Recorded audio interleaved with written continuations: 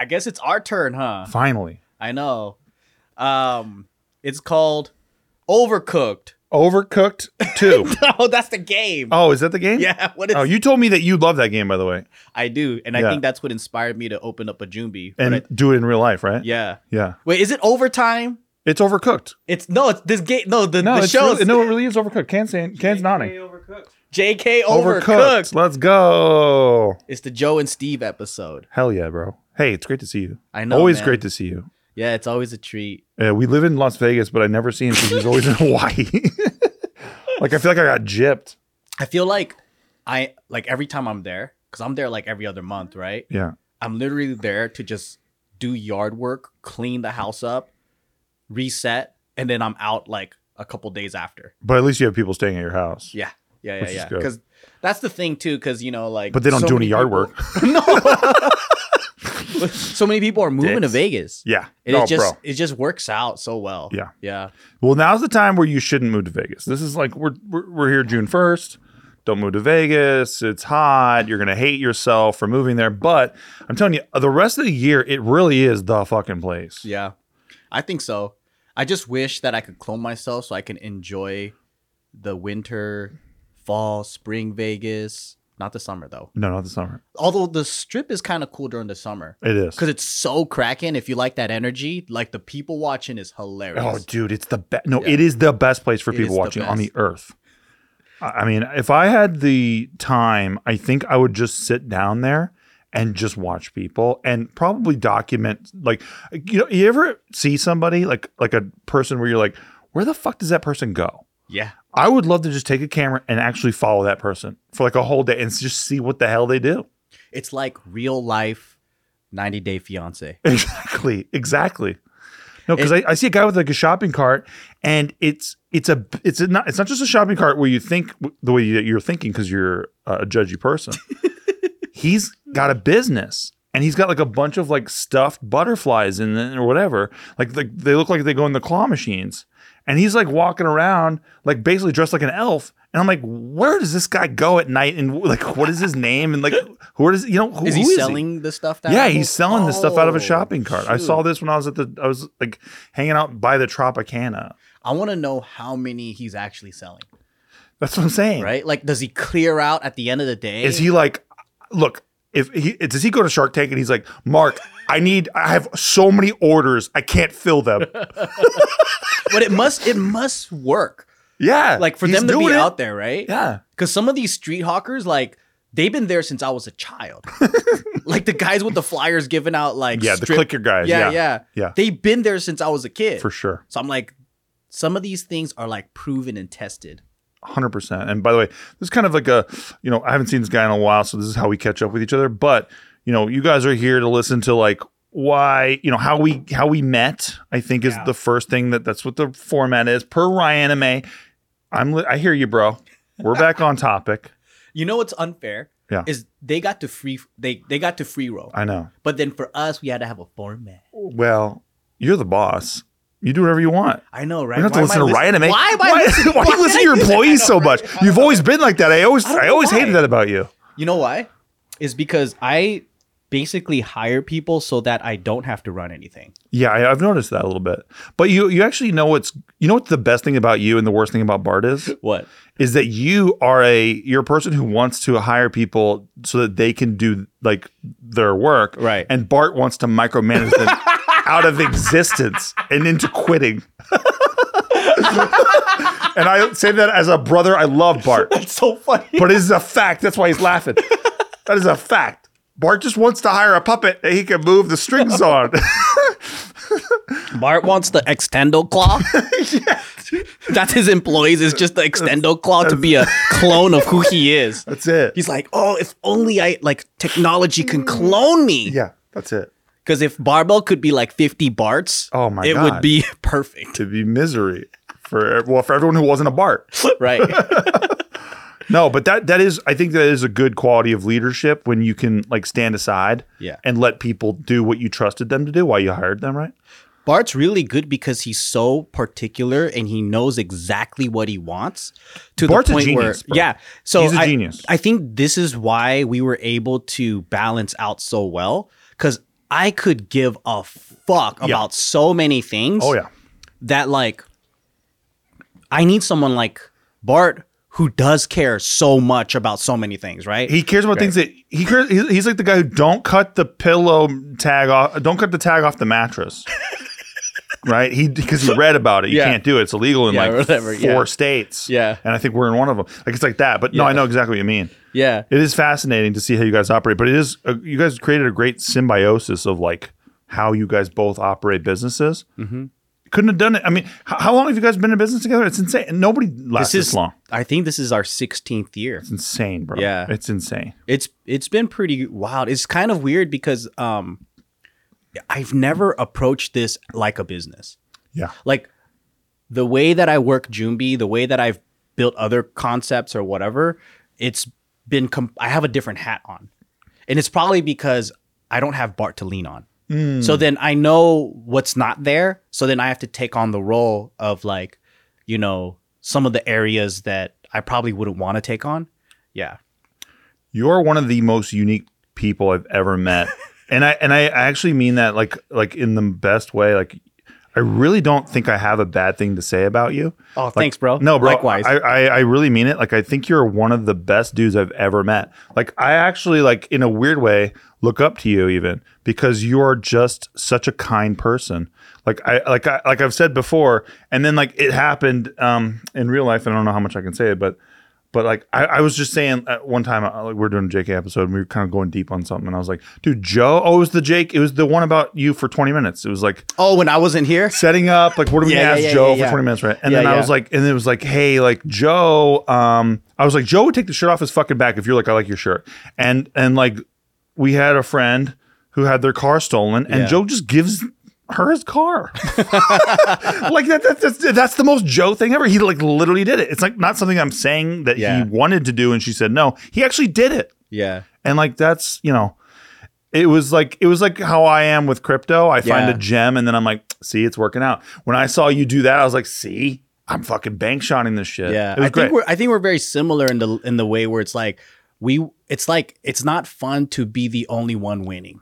Right. 100%. And also, if you have a friend that probably it's easy for you to help them out. Like for you, it's so easy to just tell us all the information that you learned. Right. It doesn't take that much sacrifice from you to do that. But it would mean the world to someone who doesn't have the time to study crypto or whatever. 100%. And I had a hell of a ride with you doing that. Right. Ride of a lifetime. And I feel like which one?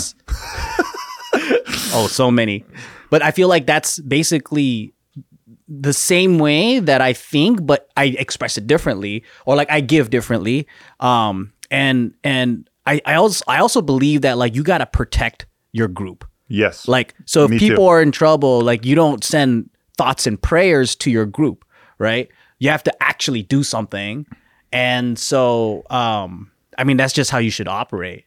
You know, it's just the way the world should work, or else it's like, why be a friend or why, you know, loyalty is everything to me, like 100%. And that, you know, a lot of people say that, but like it really is so important to show it, right? Like, and I think you do that like basically all day long. Yeah. But again, Joe's not the person who will bring it up, so I'm going to do it. Thanks, man. No, bro, I really, really always have appreciated you. I think that, you know, JK is such a special place. I always try to say that as long as I've been here, and I've been here for a while, I guess. Like I think almost 8 years. Really? Has it been? Damn, it feels so fast. It's insane. Yeah. I feel like it's like birds of a feather, right? Like when we first met, we're going to go hit that topic, right? It was at Tim's roast. Yes. And then Nikki's already been a guest because I think Taryn Southern. Yeah. She introduced us because she was like, "Oh, Nikki's so funny." Yeah. You know? And she did great. She has such a nice ass. Probably she said that too. Yeah, she's like she naturally just fit in. Nikki was great. Yeah. She worked out really well with us, and we had her for a while. And she would mention you from time to time. She goes, "Yeah, my I don't know if you were her boyfriend or husband fiance? At the time." Yeah, I think fiance. And then she would say like, "Oh, he has a YouTube channel too."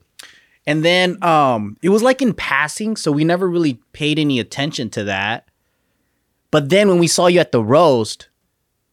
And then she introduced us, and you were hilarious. Like, you had us dying in tears, bro. Like, it was so good. And then I also it clicked that I seen your content before, the Bang Bus stuff. Yes, sir. I thought that was so freaking hilarious. Thanks, bro. All real. Where you would People don't believe it. All real. You would tell all these guys like, "Hey, you want to fuck porn stars?" And then the girls would be sitting next to them, and they're like, "Oh my god!" And then they would switch positions, and these guys would come in, and that was like one of my funniest. I would like die like what laughing. You know what Bonnie Rotten told me? She's a porn star. Yeah. She was like, what's great about this is that they always do think that they're gonna get to fuck us, like even just socially, right? Like they just meet us and like out and about, and they like put their hand on our ass in a photo and all that stuff. And she was like, I really like how like this is like basically like a fuck you to that. And I was like, oh, you get it. Like that's really cool. So it's like you flip it on them. Yeah. And I so I remember like I didn't subscribe to your channel, but your videos would pop up like just that. So viral. I was just so viral. Yeah, it would. And then so like throughout the years, I would see it, and then I made the connection, and I was like, "Oh shit, you're that guy, right?" Yeah. And I was like, "Why didn't we ever invite you?" And then the first day you came by, I think it was like immediately we clicked. 100%, dude. Like And it was I've never so good. experienced before. Yeah. Honestly. And I did YouTube with like the OGs with Cassim and this group called The Station and Shay Carl and all these people. And Yeah. I had hyper clicked with them as well. But then with you guys, it was like doing cocaine and then clicking. It was like insane. we've known each other. It was that kind of clicking comfortable. So like we have similar values. We see the world the same way. We have more of a cynical take, but we prefer joy. And we all got into entertainment to actually craft something rather than to be famous or anything like that. Never had an interest in fame. Yeah. Really just wanted to say something. And I think that's what kind of separated us from a lot of other YouTubers, because most YouTubers are literally there for attention, fame, and because they're lonely. They don't even know what they want to say. Exactly. It's the weirdest thing. Yeah. But they find a way to grab attention. And then, I mean, that's their thing, right? But for us, I wanted to create something. And then you had that writing background, you had talent, you wrote movies. And then so I think like I think my average IMDb score is like 5.8. What does that mean? It's really good. It's what's that out of 10? Yeah, out of 10, yeah. It's really good. That's above average, to bro. a kid who went to school and like barely got through. That's pretty fucking great. But I think that's where our deep respect came from. Is like you were an actual like master at your craft that we loved, which is comedy. And at the time, it was like dope because it was almost like we got to draft, LeBron on our team. Oh, but dude, I don't agree with that, but I really appreciate that. But no, I mean, honestly, you guys, I like I said, I look up to you personally, and I look up to what you guys built here, like more than anything as well. Like I've always said this about the room. I say like I wish that more people knew how important it is, like what you guys built here, and like how people can still say whatever they want. And maybe it's because you guys just figured out how to like find a certain group of people who are just going to ride with you no matter the fuck what. Our fans are like they're hardcore, bro. Yeah. I sat next to one on the plane today. Yeah. Her name's Aaliyah. Yeah. And she was like, you better shout me out. And I was like, okay, Aaliyah, I'll shout you out. But she was like, I fucking love you guys, love JK. And but the best thing is that she's like 23 years old. Yeah. Like how the fuck did we get Aaliyah? She was like, what, 11 when she started watching? Dude, yeah. Like we raised a lot of people is what I'm realizing. Yeah. There's people that are like, you put me through college, adulthood, whatever. Now I'm a 50-year-old man. Yeah, bro. Legit, it does feel like that. When did time fucking pass? It does feel like that, dude. It does.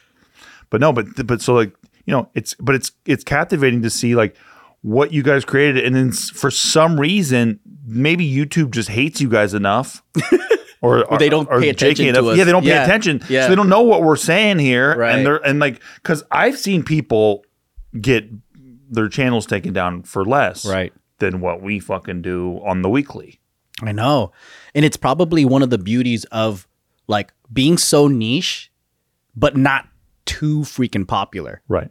So then, like, if we were too big, then like mainstream big, then it's dangerous. Yeah. Or like if you have too many sponsors that are like that own you basically. Yes. Because the bigger your company is, the more you have on the line, the more people you need to like make sure their jobs are safe. Like there's just more things that make you go, I guess mainstream and safe. Yeah.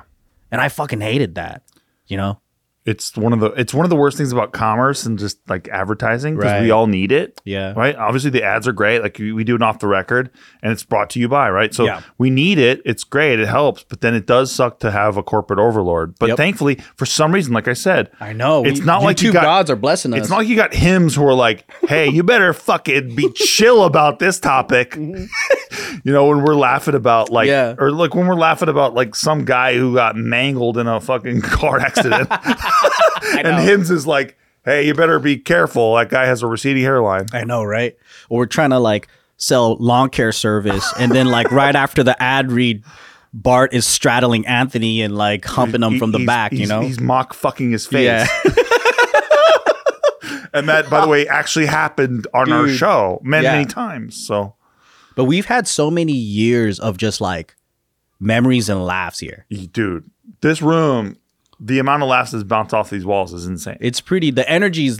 I think there's definitely some residual laughter here from all those years. What do you think changed? Like, because I've been here for a long time. Yeah. For a while, I think that you were kind of, you know, maybe checked out is the word. Yeah. You were focusing on yourself, which I think is really important. And I don't denigrate you for that. I think it's really, really a crucial thing. But what brought you back, like made you feel like you're kind of, you know, alive again here?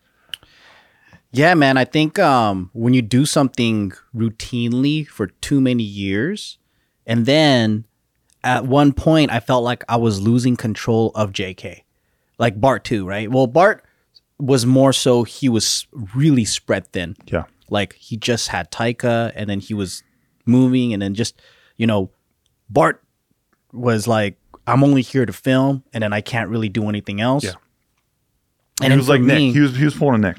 Nick was always, Nick with his clients, right? Yeah. And then for me, I think I can't pinpoint what exactly it was, but I don't think anything in my life felt like was working out correctly.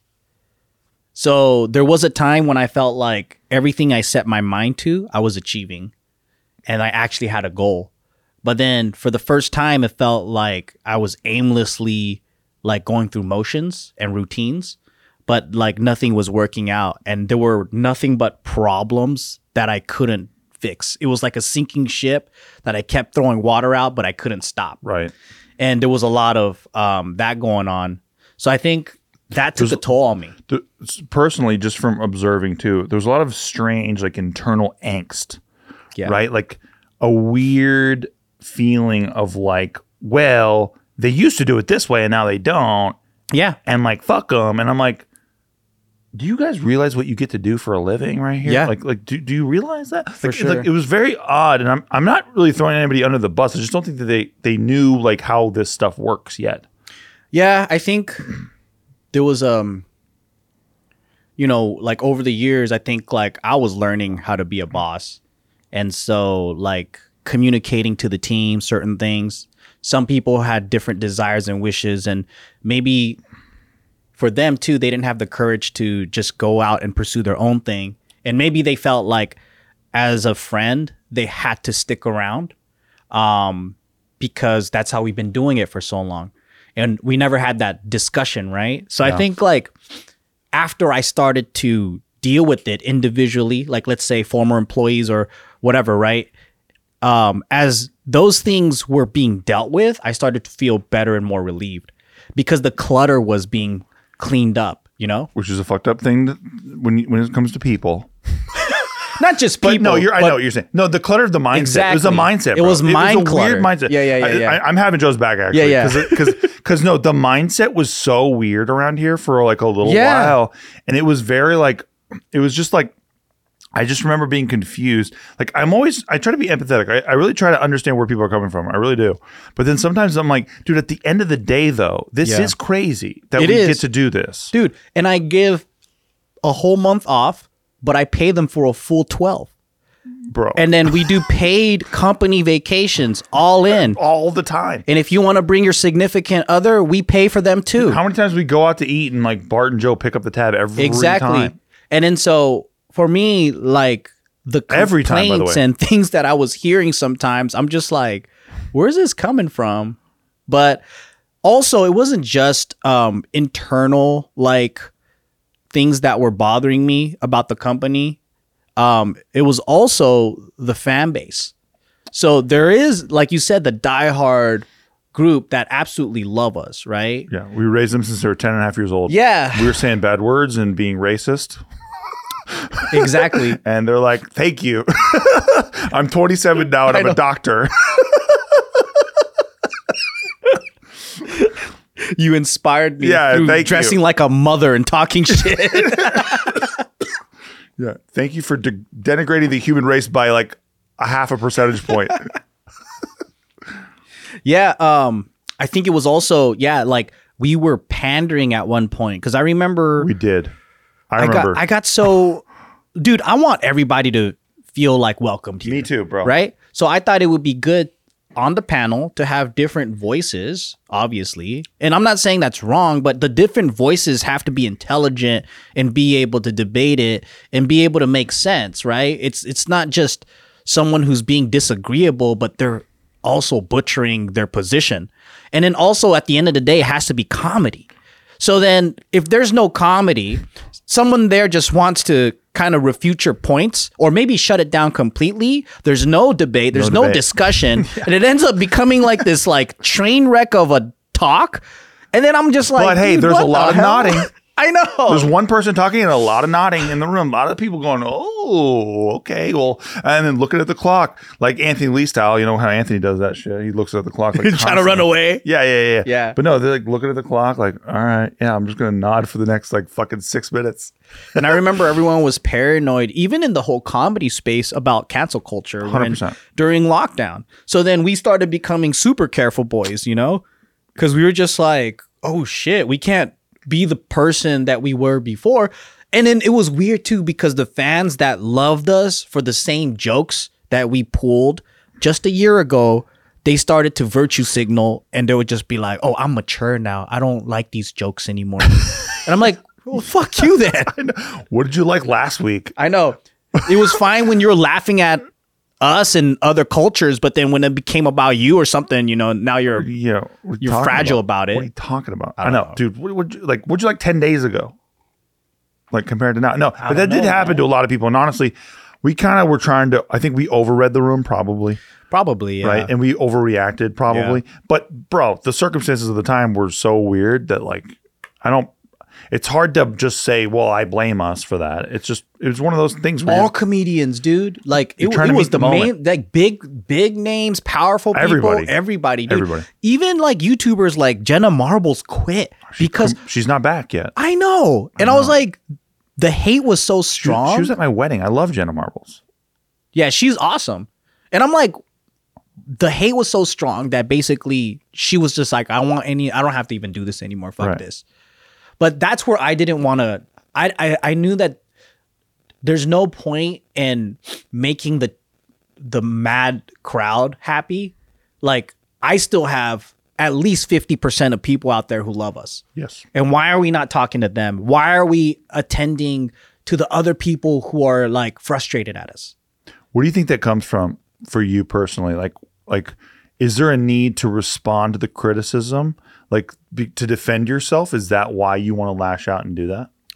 What do you mean? When you know, I think all of us have had moments where we overreact to criticism. Yeah. Where do you think it comes from for you? Oh, I don't like how it was damaging the group. Because like, so for example, the girls of the group were very affected by the negative comments and stuff like that, right? Extremely so. And for me, I was really frustrated because I wanted to just focus on the fans that love us because there's always going to be hate. And at the same time, sometimes them just talking about us is good marketing. But then so good. Some of the members that were in our group didn't even want to become social media stars. So they're not going to, you know, take it as like the same way as someone who's prepared to be an entertainer can take it. Like you might, like I saw that as opportunity as like, oh, controversy. And it's fun because I don't know these people and, you know, they have an opinion, fine. But it keeps us kind of relevant. And then we can play with that. And then I think it's really, to me, there's no personal attachment to it basically. But like what I didn't like to see were my friends being so depressed and upset from the actions of these horrible people saying these fucked up things, right? So then I toned down my behavior because I didn't want to attract attention, negative attention, or even put them in a position that can get residual canceled because I did something. Right. You know, like that was happening to Gio where Bart would do something and then they would start bombing Gio's DM saying, how dare you allow your husband to do this and that? And then she was just getting stressed out, right? Yeah. So I was like, this is why I believe like having Careful Boys, I feel so much more like chill. Because like we don't have to worry about that layer of like. Everybody in that room has each other's back. Right. Everybody. Yeah. And it wasn't always like that here. And that was kind of the problem. Because I also felt like, hey, I have your back. But then they were so worried about the commenters that they turned on us because they wanted to separate themselves from us. Right. Like, oh, I'm not like that. You know, I'm not racist like them or whatever the fuck. I'm like, what the fuck? They would say that shit in the room. I know, bro. And I was like, wait, what the fuck? Yeah. Wait, what the fuck? I'm like, last week, again, 10 days ago, didn't hear you talk like that. Now. Yeah. Yeah. And then so like now you're joining this mob that because you're so afraid of them saying hurtful things to you, not that you actually believe it, because when the cameras are off, you make the jokes with us. We know what you say. Right? Yes. And then so those are the kind of things that were really like pissing me off because I was seeing the true colors of certain members. And I was like, name them all. But I was like, I'm doing all this work to protect and I'm doing all this stuff to hold myself back so we don't, whatever. But then like, but I don't know. It was just a weird time, right? Yeah. I don't know what your perspective was during that time. The same as you. It was very frustrating. It was very weird. And it wasn't like, it's not like I have the tablet with the truth and I'm trying to show it to everybody. It was very like murky, right? Everyone's just trying to figure out what the fuck's going on anyway. I think now we're able to talk about it in retrospect because we dissected it. But in the moment, I didn't know that's what was happening. Like I didn't know they were the culprit or the audience was the culprit. Like I was just in there like, you know what? Something about this isn't enjoyable anymore. Exactly. And I always, like I said, I try to root for people's takes and their opinions, and it doesn't matter if I agree with them or not. I just want to understand where they're coming from, and I think that's what helps me be like emotionally intelligent when I'm talking to people. Yeah. But with this, it was very much like, okay, I have your back. I can see myself having your back, but then I'm like having an out of body experience. I'm like, you don't have ours though. Yeah. If we're not saying the right things, you don't have our back. No. And that's when I'm like, these I guess 17 walls, however the room is shaped. So weird. We're not shielded here now. Yeah. It is different now. Yeah. It's much different than when I came in and we hit it off and like we had that fucking like, oh, don't worry, we're in a comedy writer's room and we can say whatever the fuck we want. Now all of a sudden it's like, no, there's peepholes in here and like people are being self-aware and they want to make sure that everyone who's watching sees that they're being self-aware and good and doing the right thing. And that's what pissed me off. Yep. And I'll give you guys a little hint too, because there were moments where certain panel also had control of the back end, whether it was the topic or editing style or whatever. And it wasn't just one person. It was a couple. Yes. And it was also during a time during COVID, right? Yes. There's 6 seats here. It was really hard to fill those seats. There's been even episodes where I sat next to a mannequin to cover so we can keep the ones where I had to go to the hospital. Yeah. And then you got a I had a weird like heart palpitation thing. Which runs my family apparently, but yeah. That was crazy. We thought you were like gonna croak on us or something. Timmy D thought I was about to die of COVID, but I was like, this is not COVID symptoms, guys. That my heart is just going insane. Yeah. But yeah. it was things like that where it was like later when the video goes up, we're like, wait a minute, that was edited to make that person look so good. And I was like, by the editor, perhaps. Yeah. And I was like, how the fuck did this happen? Yeah. And it was one of those things where like, I remember, can I just contextualize this a little bit? Yeah. I remember being like, Joe, do you see what they just did to you in this video? Yeah. And you were like, no. And I was like, dude, you need to watch it. Dude. I'm like, This person gets to fucking take shots at you, and you're doing your thing, reading the room, doing what you do. Right. And then this person gets to take shots at you and edit it so that they're even more accentuated. Right. So they look more correct. Way more correct. Because for me, like, we're playing a game here, right? The ultimate, yeah, we do get serious and we do talk about politics and all these things, but the ultimate goal is fun. Yeah, it's fun. Let's construct a joke together, or like let's have a good conversation. Let's give our different positions. Yeah, 100%. But the way that this was edited was like really a slam dunk. And then when you read all the comments, dude, it would just be like, oh wow, look, he put him in his place. And I'm all like, okay, so it's a competition. Yeah. So I'm like, that sucks because, you know, I'm over here. And look, if he's bank shotting all these things, right? Yeah. You don't need to zoom in on Jordan dunking. You just need to show the court. Exactly. But right? The emphasis is that's why you're putting the thumb on the scale, and that was just a cop out, right? It's a cop out, and it's insecurity. Yeah, and that's okay. And that's why I say I really do try to understand people. It's obviously there's some kind of weird insecurity going on, and so this person's trying to emphasize their points, and they're using editing techniques to do it. And it's like this, just like you're not having JK's back though, right? And that's what doesn't sit well with me, because as an improviser, and like, dude, that is one of the lamest things you could ever say. Don't worry, I know that is, but one of the core things is trust. Yeah. In any relationship, it's trust. And so when we're all going to take shots and step out on the limbs, and sometimes we go for that big joke and it doesn't land, and we fucking spin around on home plate instead of hitting the ball. Shouldn't we try to have each other's backs? Because we're on a team.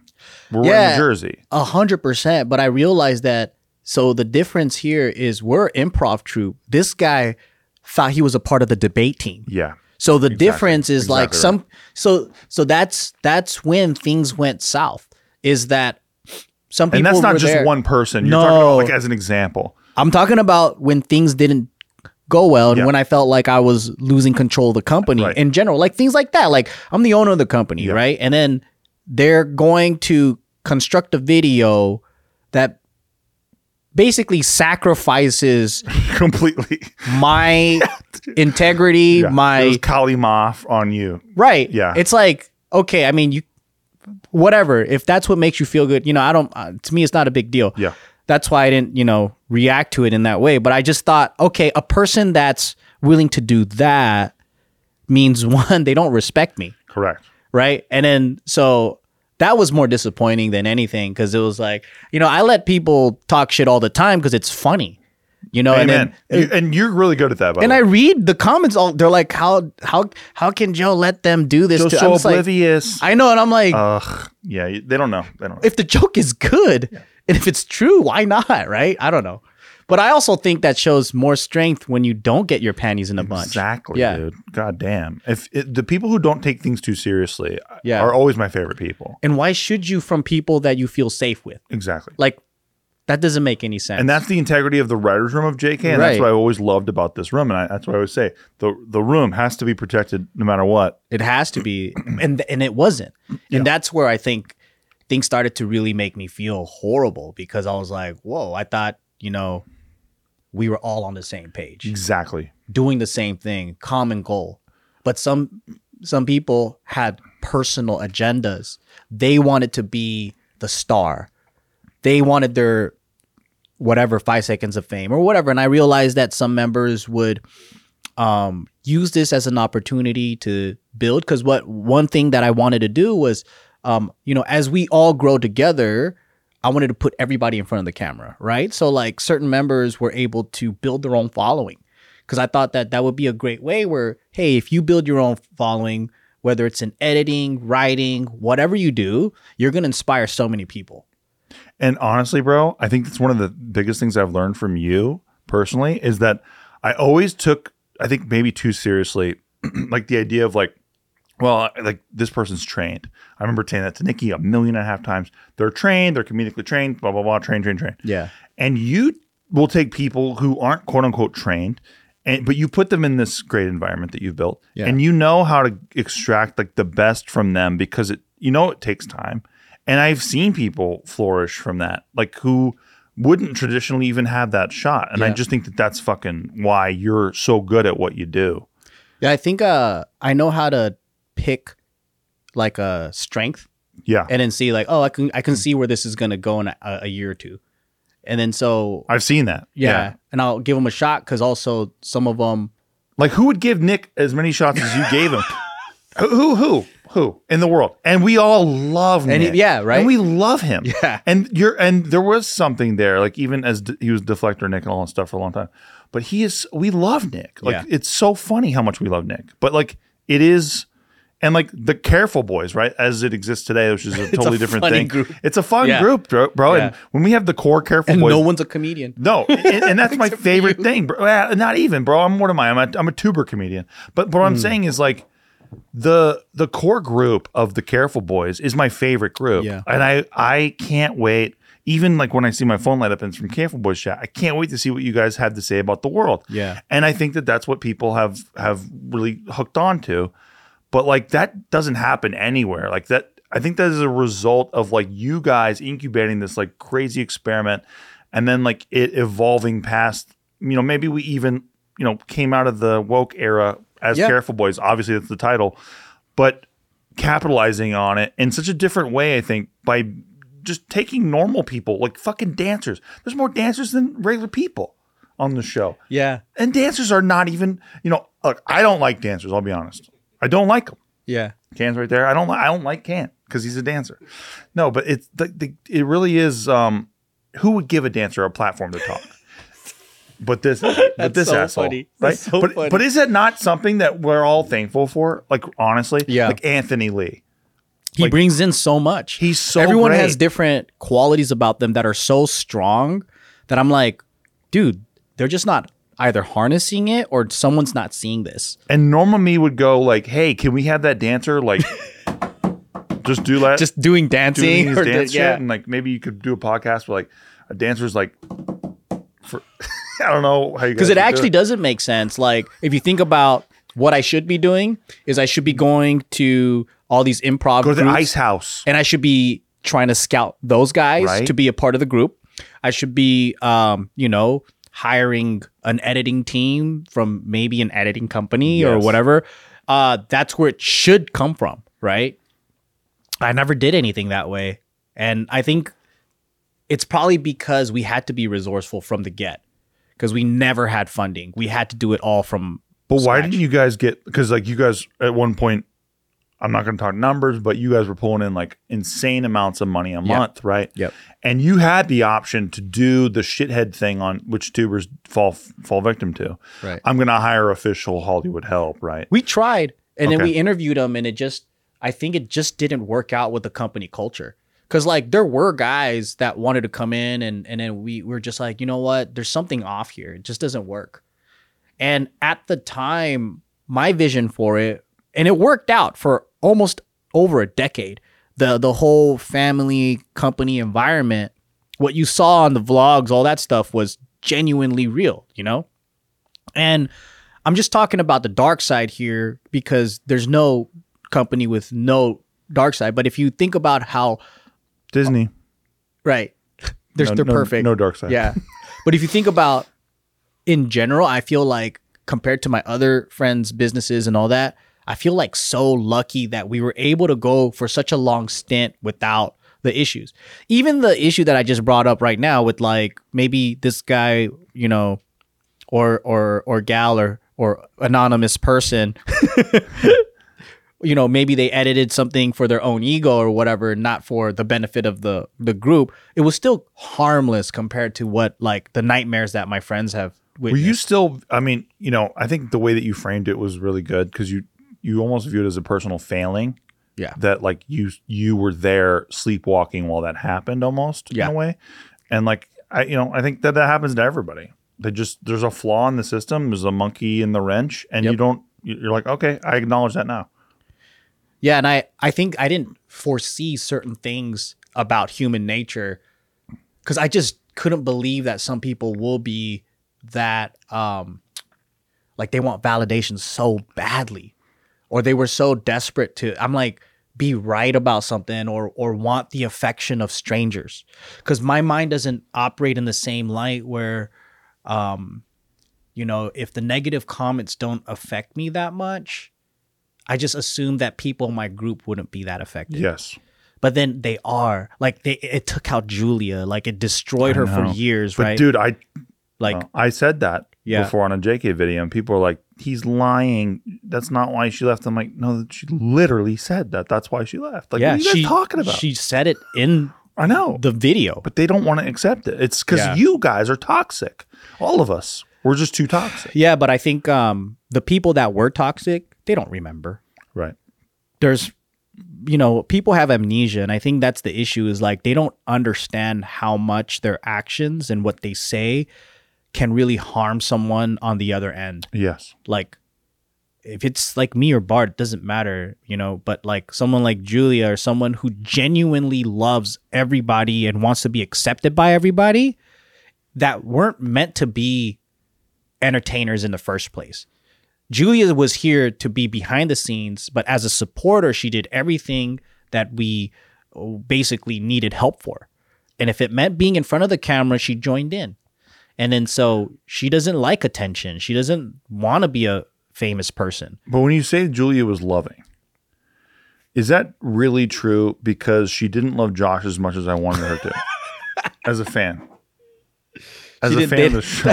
You talk about the fanfics. Yeah. Oh my God. We got some dirty fans out there. Hilarious fans out there. Dude, one of my favorite moments in JK Discord history, which there's a JK Discord. Hey, check it out. Yeah. Patreon.com, JK. Just right? Kidding News. Just Kidding News. Yeah, you got to join the Just Kidding News to be a part of our special Discord. It's a great Discord. We had an older Discord when we were just getting going, right? But I remember one of my favorite moments was I started a channel called Josh and Julia Fanfic Forever. That. Yeah. And I was just trying to enable the whoever amount of people there were that were trying to get Josh and Julia together. And I was like, this is so funny to me. I can't handle it. So I'm like gonna like use whatever I have to bring it up into the surface. And then I remember it was like Halloween time. And I remember writing I was like, it's sweaty on the set of Just Kidding party. I'm like, Julia's like, oh my God, is the air conditioner broken? And Josh walks in the room. He's like, I just checked. Yeah, it's definitely down for the count. And I remember Sean, who is a JK legend. We love Sean. Sean was so scared and nervous about what I was going to write next that he started deleting everything that I was saying. He was deleting everything that I was saying because he was like, this is so risque. But the fact that to him it was so risque, it was just so funny. It's so funnier than anything I could have written. Yes, exactly. That. He was like, I can't believe. He's like, is Steve going to have like Josh and Julia do simulated fucking on this? That was my. He's like, I can't even get to the blowjob part. We gotta cut. Dude, I was on it. Well, my bit was just going to be about like all the equipment at JK is not working, but like with sexual undertones. Yeah. But then he couldn't handle any of that even. Because he thought you were going to go straight into the fucking cum shot. Wow. Just like talking about the infrastructure of JK is not great. Yeah. But yeah. It was I do remember that. So fun.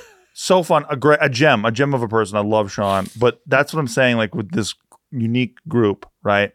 Like Julia does love everybody. Yeah. Like Julia, I get how fans go like, oh, Julia would work with this person, even though she's like had a boyfriend for like fucking years now. But she is a special person, and the idea, right? The little like dark corner of that is that people think that like somehow JK chased her away, and it's like, oh, she literally thrived from JK. That's why she says happy birthday to me till this day, every freaking year, all the time. I know, but people can't accept it. They need the dramos. Yeah, right. But this is what I mean by like, there's always going to be these crazy folks with wild imaginations, agendas, right? But it's like we should never forget the actual fans that love us, the silent ones, the ones that watch. They don't comment, they don't participate. They don't have an account. No. They come out of the woodworks too. Like when there are videos like on JK where we talk about it, they do come out, and then you'll just see all of a sudden 1,000 comments on one video saying like, we're still here. And so love that. I love it too. And then the best part is seeing them face to face. Yeah. Honestly, I was having a bad day this morning because like airport stuff, blah blah blah. Yeah. And then I sat next to a JK fan, and I was like, man, I'm so lucky, right? Yeah. Like I can't believe how lucky we all are because you and Bart had a stupid idea in a parking lot like fucking 15 years ago. And Hannah says this too. Like she's like, I can always tell when they're your fan, and I'm like, why? It goes, because they dress cool, and then they're actually cool people. Yeah. So I'm like, It's rare. that we're lucky, right? That we Yeah, have for fans that real. are just normal human beings. Legit. Yeah. Yeah. Because some of the other fans, I'm just like, man, like you got some weird incels, or like you got some, wow, they're like horrible looking people. Bro. Dude, I'll send you a link to it. You'll like this guy. Oh yeah. But he does toy train stuff on YouTube. And can you imagine his fan base? Like, fuck, dude. Like some of these, he probably has like 6-year-olds and 50-year-olds that look like 6-year-olds. exactly, dude. And you know that he's like at the airport, Yeah. or he's like somewhere social, and he's like to his wife, he's like, yeah, this guy's like, hey, can you put a dildo in the front of the fucking train? And I'm like, god damn it, dude. He's like, yeah, I just want to get on all fours in front of that fucking train on them train tracks all tied up. And like, oh my god, dude, really, you're my fan? And then like he gets some 6-year-old kid too who's like, hey, I really like trains. Oh my god. And he has to have a whole conversation with them. But he's like, here's my fan. Okay, cool. Oh, he's on my Patreon. All right, yeah, I gotta be cool. I gotta be chill. Oh shit. Can Yep. you imagine the nightmare? I know, but we have the coolest The amount best. of fans. I think so like slowly gaining back control of this, having a team that's fun. We all have each other's back. The attitude is The so attitude, different. Everyone wants to Yes, be here. they want to be here. There's no complaining. There's no like. Who bitches about being a JK? Nobody. No. Nobody. If I have one complaint, it's the lighting here. Because like It's just pretty bad. It reminds me of corporate Yeah. office. But like Yeah. I say it out in the open. Like I know. that's what to me, if you have shit to say, just say it. That's the biggest thing is like I don't think we're unapproachable. I Never. don't think we're people that you can't talk to. So I don't know why like You'll take minimal action. That's what people don't know. that's why I don't know why it's like why did they pent it up? I don't know. I don't know. I don't know. Because you guys make fun of you guys more than anybody makes fun of you guys. But that's why, like I've said many times, my love language is getting my balls busted. And so that's why we all got on so quickly. So I think that was probably one of my like early leadership flaws is not accurately understanding the relationship I have with my team. Or like also probably not being approachable. Cause I've heard that like, I'm intimidating or like I'm whatever or difficult to talk to, or maybe I did do something early on because like we had members that were with us for over 10 years, right? So I'm like, maybe they're holding on to something of 25-year-old Joe, Right. and then 25-year-old Joe might have reacted differently when they tried to bring up a concern or whatever. And then maybe they didn't, forgive me for whatever reason. 10 years later, they might still think I'll react the same way. I don't know. But Sure. I think there's definitely some baggage there that I'll take responsibility for. But the thing is, I never got the opportunity to have that like sit down and like, let's hash this out. And it just some stuff was just like a big surprise. Like when I never predicted that certain members would not be able to handle the fame. Mm-hmm. Like when I put them in front of the camera and all this stuff, like they would all of a sudden get a following and all this stuff. And I was kind of shocked because like let's say it's an insignificant compared to, some of the people that we have as guests or whatever, but they're acting more diva than the people that are. Well, yeah. that, So like cool JK fans are just relating to the nice person more than the diva person. And so then they're getting more of a following. Yeah. Right. Yeah. You're right. Or like, more like they might be acting like a diva even all of a sudden because they have a following. Oh, well, then that flips. That's what I mean. Then That's it what I'm flips. like. Yeah, And it for would sure. shock me because certain people are like, I never thought that you would be this way. Yeah. And on top of that, you're never trying to be a star or talent, on camera person. Yeah. And then there's a lot of things about people in general that I learned over the years that I didn't predict well. I did in some ways, but in other ways I didn't. Yeah. Is that something where you're like, I know what to do now, or is it just something where you're like, fuck it, I'm just gonna believe in people anyway, and we'll see what happens? I think I know how to give my time to people that show actual, like, I don't want to say promise, but like it's more like the older you get, right? You assess people better, hopefully. Yeah. Because in the beginning, I thought that all people needed was resources so they can pursue the things that they need, or maybe information. But I think I was completely wrong about that. Like, you can't teach someone motivation. You can't teach someone inspiration. You can't teach someone like positive attitude. Those things are just like inherent behavioral traits. And unless they want to, those things will just not, like, you can't make someone stop complaining. Like, if that's their personality. Well, you can hit them or throw them down the stairs. But if they're like an extreme cynic, right? Yeah. And then they complain about everything, like, that's just who they are. And you got to accept that and roll with it. Because let's say like you're in a creative space and you just need an environment where people are brainstorming, not someone who's like shutting everything down. Then it's my fault as a leader to plug in the wrong person in this group for that kind of environment. Instead of molding them. Where does Bart come in with that for your process? Like, you're plugging somebody in. Is there a conversation, or is it just like, I'm plugging somebody in and Bart's just like, I trust you? In most cases, people were plugged in out of necessity. And I don't know, like we're both very like, hey, we don't know what the answer is going to be, so let's try it. Unless there's like a hard no. Like, there's certain times when I gave extreme, like I had to fight Bart on certain things. Yeah. Like in the beginning, there was another competing website, not YouTube. I don't even remember the name now. Because they got so wrecked by you guys. You wrecked them so bad, you don't remember the name. Yeah, but it was another website called, I don't know. But they were actually paying. Okay. So this was during a time when YouTube wasn't paying. Yeah. And Bart was like, we should jump onto this platform because they're paying their creators. And then I was like, no, YouTube is what everyone's using. It's going to be Google. It's going to be like the platform. So even if it doesn't pay, it's probably going to be. That's tight. Dude, Bart was so stupid. In your face. Dude, Bart was so dumb. But there's only like, I mean, I have to search like to the beginning of our, business. No, that's really good. To dig something where I had to refute them on. You had a gut instinct on it. Yeah, but there are only certain things like that where I'm like, if I don't have a hard stance, I don't fight them that much. Yeah. But with people, how about with people? With people? Is there conversations? Is it like, because we have guests in all the time. Like, is there, you guys check in after, or how's that go?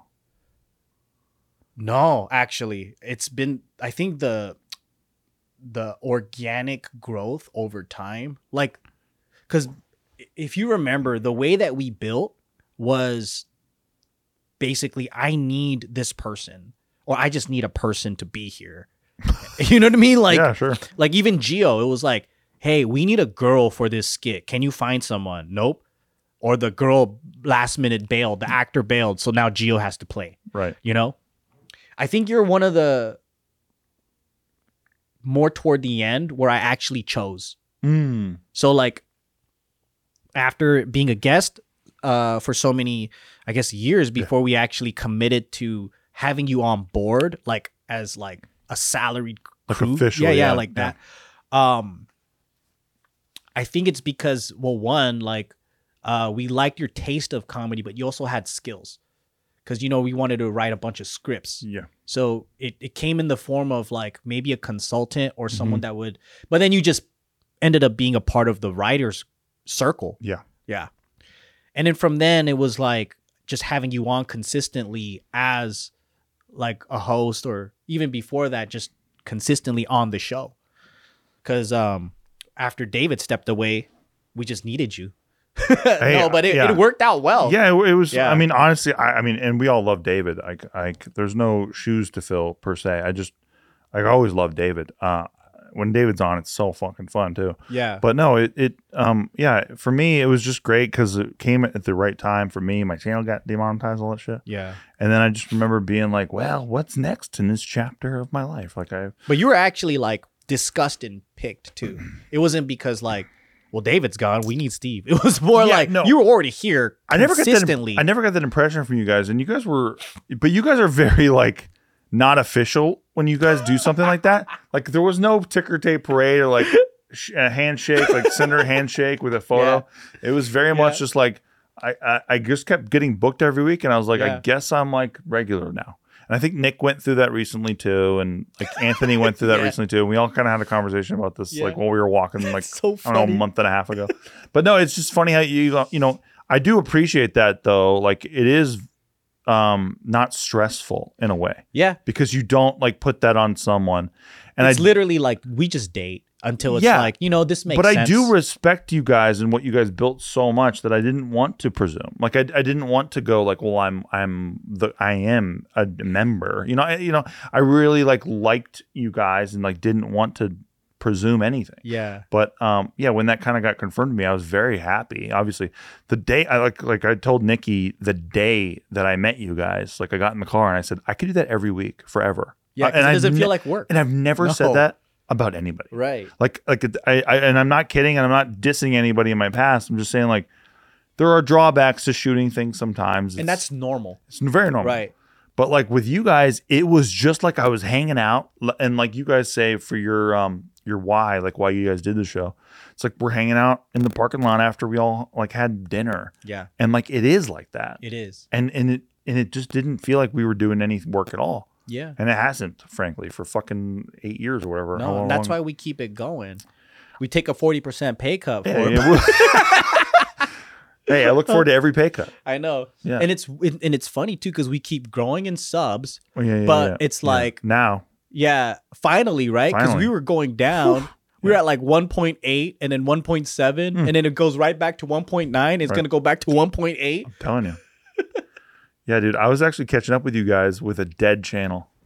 Really? Yeah, that's how I knew. I was like, how many subs is your non-active? 1.7. Oh my God. I was like, dude, I am on a sinking ship, but I think for some reason I'm a Zeppelin coming up out of the clouds. So as a business owner, right, we've kind of touched on all that a lot, but as a creative yourself, is there anything in JK or like, you know, is there something you have inside you creatively that you can't get out yet because you do this so routinely and then you go back to Junebee, Hawaii?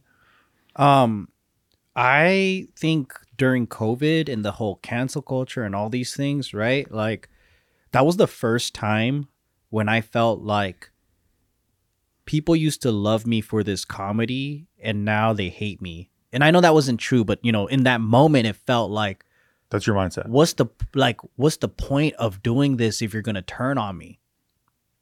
But again, I think like when you're just in a heightened state of mind, you don't really recognize that there are a silent majority that love who you are. And then they haven't stopped loving the content that you created. But also what was discouraging was, you know, jokes on Instagram was getting like taken down. Or like every time you would invest something and post something, like your channel will get violations and all these things, right? And then you're just like, well, fuck, if it's going to harm the business potentially, then what am I allowed to say? And they're not clear about it. And that was kind of scary because I think like, I don't care about a bunch of people like saying I fucking hate you. But if it means now all of us, like I can't do this anymore because the channel's taken down and I can't, you know, even afford like to keep this place open. Like that was scary. And then without any warning, it can happen. So I think that definitely played a role in my mind because I never had to edit. I was able to like freely speak and I do still, but it's so much different than 2016 Joe. Yeah. Yeah. I don't know. How do you feel? I mean, your channel got absolutely butt wrecked. I got murdered. Yeah. Bro.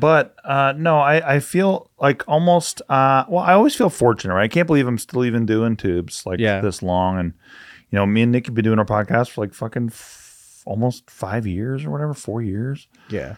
But I always remember why I started it. So it's like, you know, with our podcast, right? Our shit they don't tell you show. We started it because we were like, we're really in love with each other, and like we can't believe that. It's not like one of those people that's like, I have millions of dollars. I'm like, I can't believe everyone's not rich. It's like, it's like I can't believe that everyone settles was our thing. Right? I see. Yeah, yeah. And so that's where it started from for us. It was like the spark that started it for us is like, man, the shit that I wish I knew growing up about like, oh man, I wish that people knew that like, you don't have to go for your first relationship or your second relationship or your third relationship where there are things that are serious and they're missing. Yeah. You can really wait it out, and you can actually just like get that right person to come in and click for you. And actually, our producer, his name's Mark, and he actually just, he's been listening to us because he's been fucking producing our show forever. He just met like the chick of his dreams finally, and he's like a divorcee, and like he just stopped doing the normal thing, which is like, settle. Right. Everyone who's suffering around you says relationships are suffering. You're going to suffer too. That's what relationships are about. Right. And he just like zoned out of that and just focused on what he wanted instead. Yeah. And it changed his life. Yeah. And I live for that. Because when you connect, it's a completely different feeling. Bro, look at you. Yeah. I mean, You broke up in my living room. And look at you now. You're a married man. Yeah. We can finally talk about that. I love that. I know, right? It's so sick. Congrats, bro. Thanks, You've man. had the craziest come around ever. I know.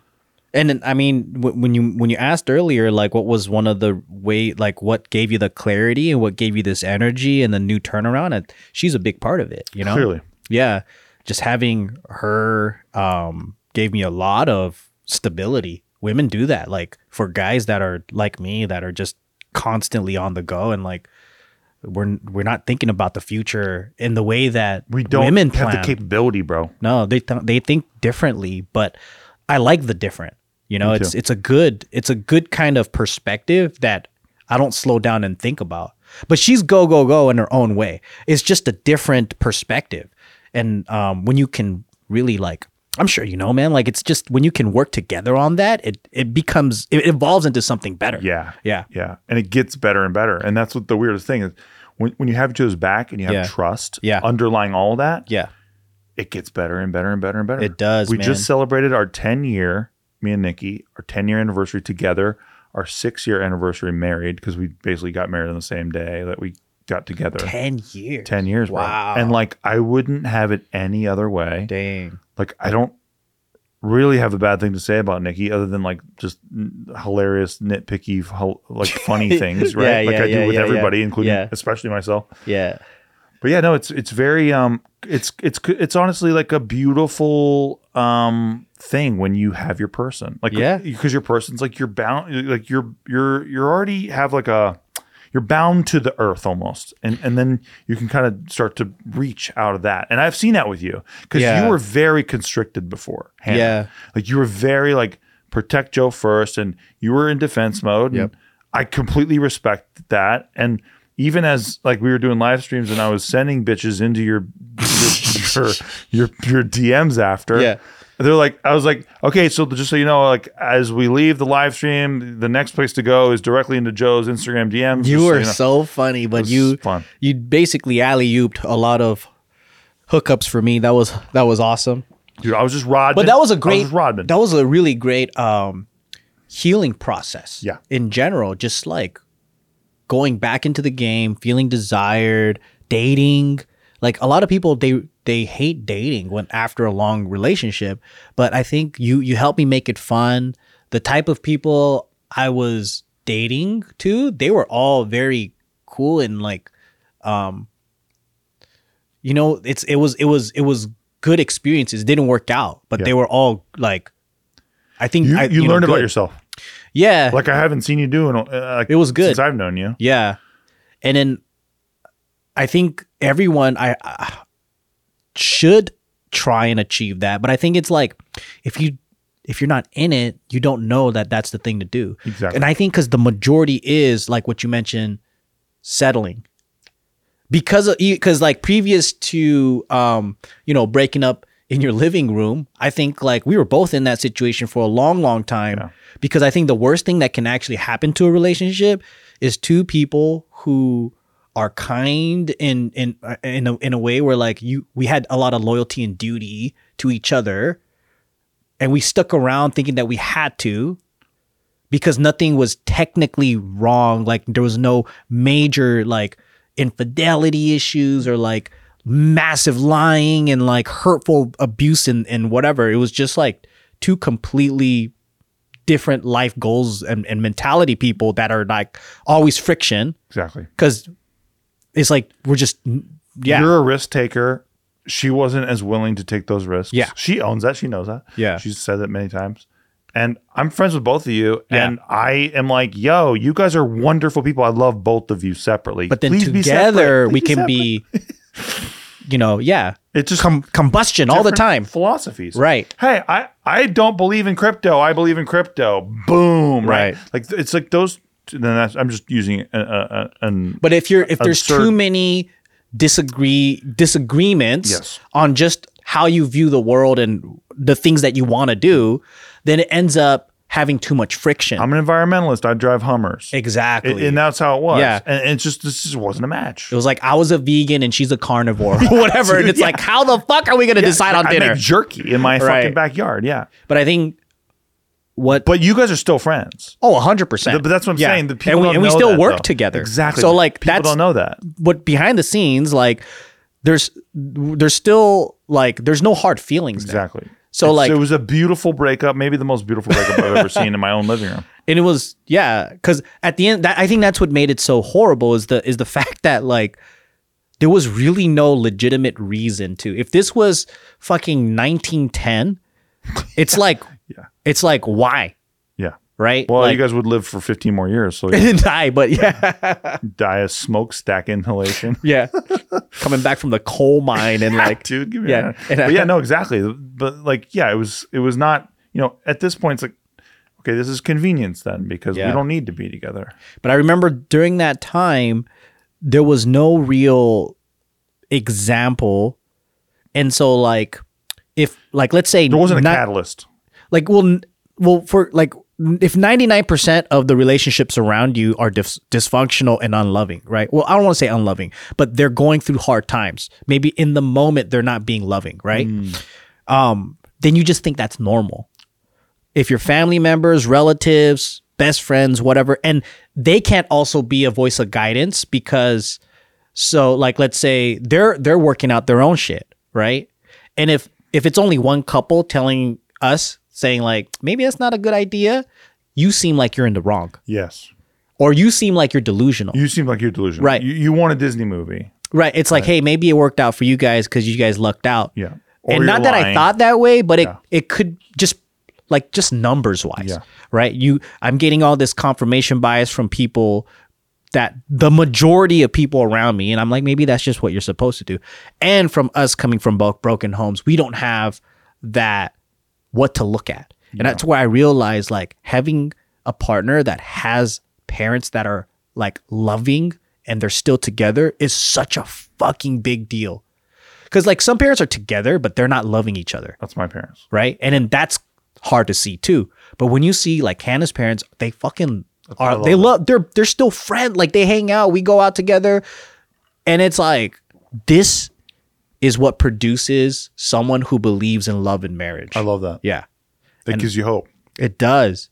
And then, so for Hannah, she's never had a boyfriend. She's dated and whatever, but I think that's what, she had high standards for men, which I feel like pretty dope that she chose me. But she has 3 brothers too. So that's why. Yeah, she has high standards of what a good guy should be. Her dad stuck around. And then she also, after an argument, like you said earlier, we're here for each other. So an argument happens, but it's about to solve, and then the teamwork, right? Yeah, I have your back. I want to understand. And it was the first time that I've early on in our relationship where if we had a disagreement or anything, it was diffused immediately because I realized that, we're just trying to figure out what the other person is really trying to say. I wish more. If I could just take a piece of like a sentence and just emblazon it and put it on every fucking wall, it would be that, because it really is so important to do that. You and me had a mix up one time. Yeah. And we had a dust up and it was like very brief but it was settled in like the most loving way. Yeah. Cause I mean, at the end of the day, like I don't feel threatened or hurt or unheard by you. You felt the opposite. You felt heard because it was like, yeah. We went from like, hey, Steve, what's this about? To total. You hear me, and that's what you were saying to me. Like, okay, yeah, wow, thanks for listening to what I was saying. Right. Because you came at me pretty hot, but I was like, oh, dude, like I didn't know that you were taking it that way. And someone else was pissing me off that made me. It was not me. It was not me. Yeah, but my energy was up because they were like, well, you felt like you could talk to me. Right. You didn't feel like you could talk to this person. And we found that later. But that was, but it was a beautiful moment for me. And I, like I said, it doesn't matter who you are, but in conflict resolution, I wish more people could just root for their friend. Like it doesn't matter that my friend's like yelling at me. I am rooting to understand where my friend's coming from. And and my friend is a rational person. That's why they're my friend. That's why I love my friend. So I know that we're going to get there. And we did. And it was fucking squashed immediately. But that's the beauty of communication like that. Yeah, but it doesn't help because most people go like this. You know why you fucked up? Joe's quoting himself. Right. Those per se. Let me tell you why you're a fucking bitch. There's nothing better than our own mistakes, right? Like nothing better. Yeah. Do you know why you fucked up? Exactly. Exactly, dude. No, exactly. Or, well, do you know why you were being a bitch tonight? Let me tell you 10 reasons why you're a fucking idiot. Oh, dude. I used to do like, years ago, I was doing shoots with this chick who I was dating. And she was miserable on set. Like when she's on set, she was misery. And like, it's one of those things where it's like, why are you doing this? First of all.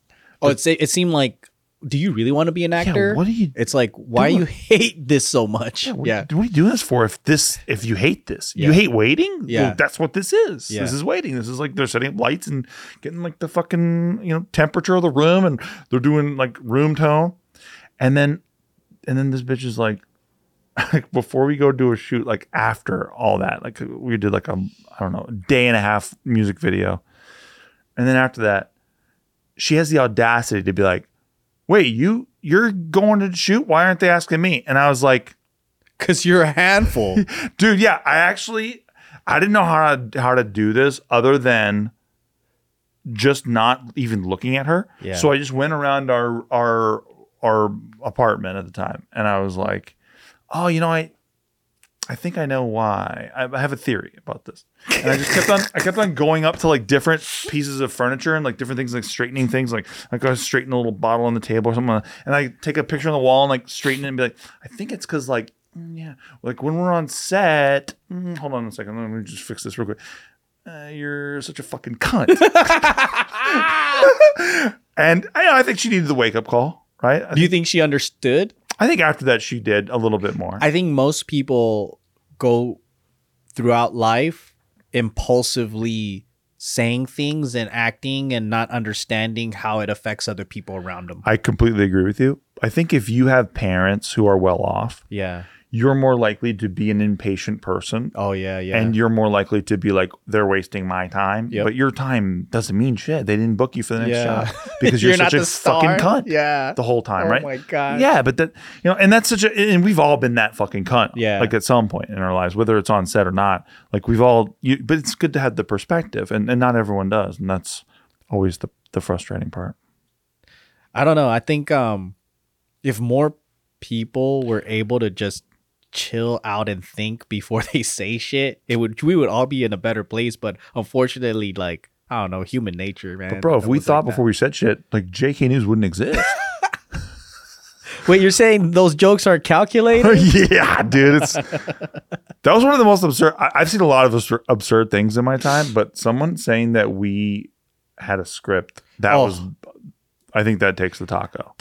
That's a lot of work. I mean, that's actually kind of flattering. Possible. It's not possible. It's super flattering. It's so flattering. We shoot 20 episodes a day. And back then, we used to shoot about 30 to 40. Dude, we did 28 when I was on the show. We wrote freaking... Wow. Get out of here. I know. You guys, it sucks a little bit because you guys are like, well, when we were in the real war. And I'm like, I was in the war with you guys, but like, yeah, 28 episodes. But you're like, no, and the real shit was like, we're doing fucking 38 episodes and we're sleeping here. And I'm like, oh, fuck. Like, But they were like 10-minute episodes, so they weren't. All right, that's a little better. Thank you. There's no off the records. Thank you. There wasn't an 8-minute episode where everyone's looking at the clock the whole fucking time. Earlier mentioned, I remember like the way we segued into this was the passion part of it, right? Yeah. Because I think where you were getting at with that is that like, so do you have time for passion? Right. Yeah. Because like JK News is like a routine thing that we do, getting with the boys. But was it ever my true passion? Because back then I wanted to create content like in the form of narrative, like shorts, yes, skits, maybe even a feature one day. Right. And I think what I realized, and I had this talk with Bart too, because for me, I thought that my goal was to get into acting and create this character and tell these stories, right? And then I was like, why didn't I fight hard for it when I had that opportunity to actually do the movies and all that? And then I could have spent hundreds of thousands of dollars that I had on a movie, but I ended up doing other businesses and things like that. And I realized I just love building businesses with friends. I hated Hollywood. I hate the smoozing. I wouldn't. Me too. I never want to sacrifice myself to do certain things if it just doesn't, if it's not worth it for me. So for example, like, I mean, you actually made movies and you actually were a part of that world in the indie space, but you already seen a bit of it. And isn't it exhausting? Because we're not like that. When Trump won re-election, I remember being on the phone. I'm not going to say where or when or anything, but I remember being on the phone, and I remember people from a major motion picture company being like, my friends are gay. Are they about to go into a camp? And I was like, what in the fuck are these people Are we talking going about? They're going to send gay people to a concentration camp. They're going to send my friends into a camp. And I was like, what in the fuck are these people even talking about? I was like, what are these? And I'm not even like saying like, oh, like, yeah, Trump's the best. I'm like, no. Like, what are you guys talking about? But like, you're in another world, right? That's it's so like, you're just in like an elseworlds universe. That's not real. That's so wild. Yeah, that's what I mean. Like, so when that was one of my first examples of that. I also remember like during COVID, I went and got a shotgun, and like some of the people that I knew in that world were like very offended that I got a gun.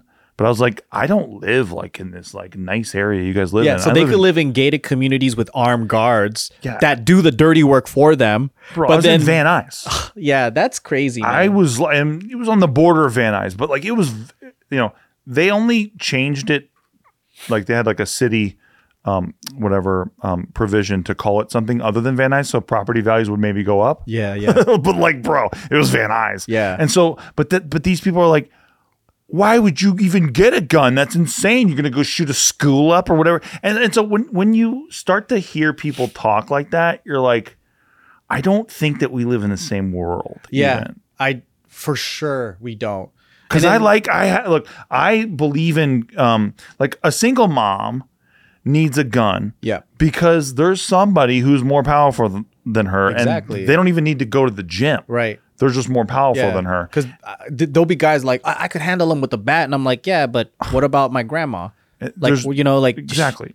Yeah. And then so Hollywood was just full of just people I don't vibe with, Same, bro. And then I have support from my community, Asians that are that's always been trying to get out there, break through, and they made strides, and I'm glad that there were people that were willing to do a lot of the things that I just didn't want to, because then it takes a certain personality to go in there and just be above all that shit and still go through the auditions and then still work with people that they might not necessarily like. But to me, that's a skill in itself, because you have to have a strong personality and a lot of patience. Because like us, we don't. We'll just get into arguments straight up and then we'll just tell people, I think, what me, you, and especially David one of our things we love doing is if someone's a piece of shit, we can't stop bullying them like in front of them. Yeah. Like, and letting everybody else know what a fuckface they're being, right? And by the way, and I'm such a rider. Right. I don't even like the phone bros because David doesn't. I don't like them. I don't like them. I'll tell you right now. You don't even know them. I've never seen a because of David. But I'm a rider. I'm a fucking rider forever. Yeah, and then that's how we are too. Yeah. Like it's like, oh really, David? This fucking producer was a dick to you? All right, well next time I see that fool, I'm gonna fucking be so funny. Everyone, he's gonna leave there with his tail tucked between his fucking legs, right?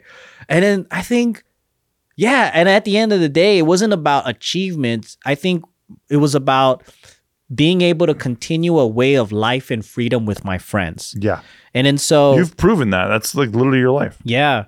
And then so I think if passion, it isn't really just, making the biggest hits or doing this or whatever. And I think I got a lot of that out of my system in my early years. And now it's just about, like having a business idea, assembling a team, getting excited about it together and executing it well. And as boring as that sounds, I feel like I had so much creative stuff out of my system that now I'm having a lot of fun doing just like more traditional business. I don't know. Like, no, that totally makes sense. I mean, you're literally proving that. You're showing up every day in Hawaii making boba tea for people. Like you're doing it. Yeah. But you clearly like it a lot. Oh yeah. I like it. Why? It's so different from the creative field. Because like in entertainment, right, there's a lot of emotions, there's a lot of dreams. It attracts a lot of people who just can't function in the more left brain world, right? And me too. I'm that, right? And it's a lot of it attracts also people who want to find meaning and purpose and self-esteem and like they want to get away from that. Whereas like something like a cleaning company or a farm or like, let's say even Jumbi, right? Things like that already exist and people aren't going there to escape and find themselves or like be somebody, right? Like people don't be a boba barista because that's their life passion. They end up opening up their own boba shop if that's their life passion. Yeah. But it's typically someone who wants a fun, cool job during college or like, no one's going to be as passionate about the product as I am and my team. But at the same time, it's like, it's a good transition for them. Or like if you have like a factory or something, right? Like people are going in there to get the job done and then they're done. I don't have to constantly deal with people's egos in the same way. Do you think people go to Tyson's Chicken? They're like, I just love chickens so much. And then they go there and they're like, fuck. Fuck. What? I thought I was going to be, I thought this was going to be like a nice thing with chickens. I wonder what their job interview is like. So I love chickens. Chickens. I fucking love them. But no, so as you see, so this is interesting. As a business owner, you see employees come in and it's a transitory thing. They're just trying to get through college or whatever. Yeah. Is there like, I always wonder this because corporate always does the slogan bullshit, like the fucking rah-rah. Yeah. Do you even bother or do you just read people? No. Good. Well, it depends on the company culture. Some people are really about that. Like, bro, like, I don't know. I think people just have to ask my employees on how they like it. Yeah. But how do you approach it? Of the rah-rah corporate, like, hey, prepare daringly today, guys. Hey, good morning. Prepare daringly when you're making the tea today. So our model is prepare daringly, but I think you don't have to be so pretentious. Yeah, like I choose a lot of chill energies. Some people do have hype energy, but I like people who are very comfortable in themselves. And sometimes there are people that are like very shy, but if I see those qualities about them, I'm like, yeah, you'll gel well with everybody else. And they all work really well together. Surprisingly. I love no that. drama. Yeah. Sidebar now. You're a married man. Yeah. We can finally talk about this. This is Yes, I epic. know, right? As a married man, do you have advice for people out there who are looking to get married? Hey, you've been married for I've a been year. married for a year, but before that shit, like, I've been in many relationships, long-term relationships, several years where I lived with my partner on many occasions, right? And on top of that, just like a lot of dating and hookups too. So A lot of fucking and sucking. a lot of fucking and sucking and licking 69 and slurping. and whining and dining. So if you look at it traditionally, that means I probably divorced like 5 times already. Because just back in the day, like if you actually moved in with the girl, lived with them and all that, like it's kind of the same thing. The only thing that's different is that you're actually life planning with someone you're married with. Your family. Yeah, and then you see life a little bit differently. But even with girls that I was dating and living with, it felt pretty close to what it is now. It's just that there wasn't any future plans. Love it. The advice would probably be pay attention closely to how she treats her family and her relationship with her family, if she has family. Love that. Yeah. That's so interesting. Why do you say that? Something that stuck with me, that my mom told me early on, she was like, you could date all these girls, but you're marrying her family. So like you could date them, but is that your father that you want? Is that, her sister that you want? Like it's her family you're marrying, not her. And then, so I was like, what does she mean by that? And it just kind of stuck with me.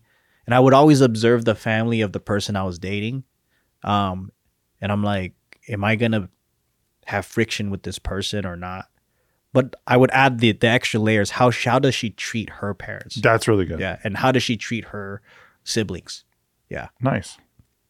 And I think right from the jump, Hannah's like, she's always involved in her brother's lives. They're all like friends. They hang out. Like we went hiking with their brother. Like, her. You're talking about you just saw them in London. No, when we were in Wales, and I've seen them interact. And I was like, okay, this is dope, because it's one thing to hear and know, but like to see it in real life and then be a part of it, and then knowing that that's your family now too, it's pretty cool. Love that. Yeah. Gonna wrap it up now. It's time to wrap it up. But I do genuinely hope for everyone listening that you find a friend in life who is as genuine and as great a friend as Joji Tsukao is. Hey, the same could be said about you, bro. Like you're genuinely someone who wants the best for their friends, right? Like I don't really see you as someone, and this is what I hate about a lot of people, is that like they don't sing praises of their friends when they're doing well. They're in this internal competition and battle and insecurity and jealousy. I don't get that from you. Like you live your own life and you have your own things that you like, but you have such a diverse group of friends, because I think you root for everybody's success. And I try to collect people like that. And it's really a good trait to have, because there's so many people out there that do the opposite. Like, and as soon as I notice that about people, I kick them out of my life. Yeah, dude. It is. Look, there's like you said about this town, right? It's transactional here. But that's why, I'm not a fan of LA really, of the LA culture, I guess. Yeah. But no, it is a fascinating endeavor, I guess, to try to understand. But yeah, I just, like you said, I really root for people, everybody. I hope everybody wins in life. But I know that sometimes to win, you have to lose. And I'm one of those people who have lost to learn to know how to win. Right? Yeah. And so to piggyback off of that, where do you think the crypto market is going? Oh, Right? I mean, crypto's here to stay. It's been here too long for it to disappear. Yes, sir. But I think it's going to be, like the stock market, but is it going to go in the same, like, so for example, when the economy tanks, right? Like when exactly? Yeah. Like the trend is typically what? Stocks first, then real estate. And then I'm wondering like if crypto and stocks will be parallel, or will we see like would it be an independent market, or like will we see a different? I don't know. Yeah. Well, it's interesting too because we've been in the crypto market for a while. Do you feel like the crypto market is something that you want to be part of, or is it something that you feel like as a movement? Oh, right? Yeah. Oh, 100%. I'm waist neck deep into it. Yeah. And I'm also very competitive, and I'm so angry that I lost 1.6 million. 1.2, baby. Right? That a part of me is like, no, I'm going to lose 5. That's right. Next time. You know what I mean? And I'm going to lose 4.8. Let's go, baby. Oh, baby. I first lost 800,000. The next I lost 1 point. Let's make that 5 million. Hey, but how much you put in? That's the 10 million, baby. Right. God, imagine. I know. I think it's going to be one of those things where people are like, you work so hard. You probably shouldn't just waste it on crypto. Well, look, my whole thing is like small amount of money into a big amount of money. Why are you risking a lot? You don't have to. If you're any good at it, you should get sick multiples. Right. I'm up 80% right now on the market in the last 6 months. Who the fuck else is not really around? You look at shitty ass Cardano, and I'm looking at you, all Cardano holders. 14% in 6 months. That's all you got. I mean, let's just tell the real truth. Everyone bought it early, thinking they were going to pump it together in unison. And guess what happened? They fell prey to crypto YouTube. And guess what happens on crypto YouTube? You buy the thing way too late. It's so saturated. Everyone fucking knows about it. And you get wrecked. You hold the bag. Congrats on holding the bag. But to me, it was just like Ripple Part 2. Like, exactly. I know I'm going to get ripped apart for saying this, but it's really, that's what it is. That is what it is. The market What do you do with it? You so stake it. Fucking huge. The supply is insane. The fucking market cap's insane. What are you guys doing out there? There are gems out there. Gems in the darkness. Gems in the woods. And that's my game anyway. And look, I got killed with Luna, of course. Yeah. But guess what? Still cashed out 6 figures. And guess what? I'm still up 78% in general against all you assholes. Well, yeah. Well, 6 months. Your principal, you got to look at it this way. It's like, what did you come into the game with? Exactly. Like 10 Gs? Exactly. And you turned 10 Gs into what? 300K? 28. And it, right? Or 28K. 28 into 250, 275. Yeah. That's all I see. Though that's how I see it as. Yeah. I see it as this is someone who put 25K that turned it into 300K that turned it into almost a mil. 735,000. Right. And then you're still free rolling. That's just free rolling, right? And dude, I haven't ever put 6 figures into crypto. Right. Never gonna. Yeah. I mean, you got to earn it, right? So it's stages. The method is stages, right? My method anyway. It's like you do a small amount of money into a big amount of money, right? Then you take profits on that big amount of money, and then you reinvest, but you just keep it small. You don't got to fucking do this crazy shit that people do. Like me. I put in $300,000. But you're a maniac, and you were loving it. Yeah, and I was. And you came back from it, and you actually won hard. Yeah, you get to 1.6 mil. Technically, I did 1.6 mil out of 110. I mean, that's what I'm saying. And because so at the darkest day of OMG, it was 110, right? Well, because when you told me, I think it was 2019 or 20. No. 20. I got you in 2017. When did you decide to sell your OMG? February of 2021? In 20 or 2020? I think it was 2019. I want to say. Maybe it's 2020. I think it was 2020. No, when was the bull? Was it 2022 or 21? No, the bull really started in 2019. But people yeah, that was God. I can't remember what the top of my head. Okay. Anyways, you told me, you gave me a warning. Yeah. You're like, hey, I'm out. Yeah. And that's when I was like, all right, let's do it. And then we went to SNX. We went to SNX. And then we did AV. Yep. Yeah. Well, I didn't get the AV, but Bart did. Yeah. And but then we rolled went to Luna. So when I got out at that time, it was 110K. Yep. 110K. We kept trading. I built it up to sick moves. 1.6 mil. And then boo! And I was able to leave with 150. Yeah. So technically, I'm up 40K. And I left with 100. Yeah. But motherfucker, it's about the gains, right? It's about what we did with the small amount of money. Yep. Take a small amount of money, turn it into a big amount of money. That's the point. That you can even do that is insane to people. People live their whole fucking lives doing a 401k and they don't even get there. And we did it in like, what, 10 months? Yeah. It's, and that's, so I was having a talk with Nikki recently, just to close. It was our, like I said, 10 years together, 6 years married. She's like, holy shit, you have turned like 20 grand into $1 million 2 times. Yeah. Since we have since our wedding night. Because I was getting people into Ethereum during my wedding. And I think there's still so much gains to be had because it's still 22% of the world has crypto. Yeah. 22%. And in the market's not even close to what the stock market is. No way. So like, that's it, baby. 100% agreed. Yeah. Anyways, me and Joe always have to flirt about crypto because we got it. Yeah. But hey, thank you so much for listening to Overtime. Yep. And don't forget to check out Overcooked, which is the new show. Overcooking, baby.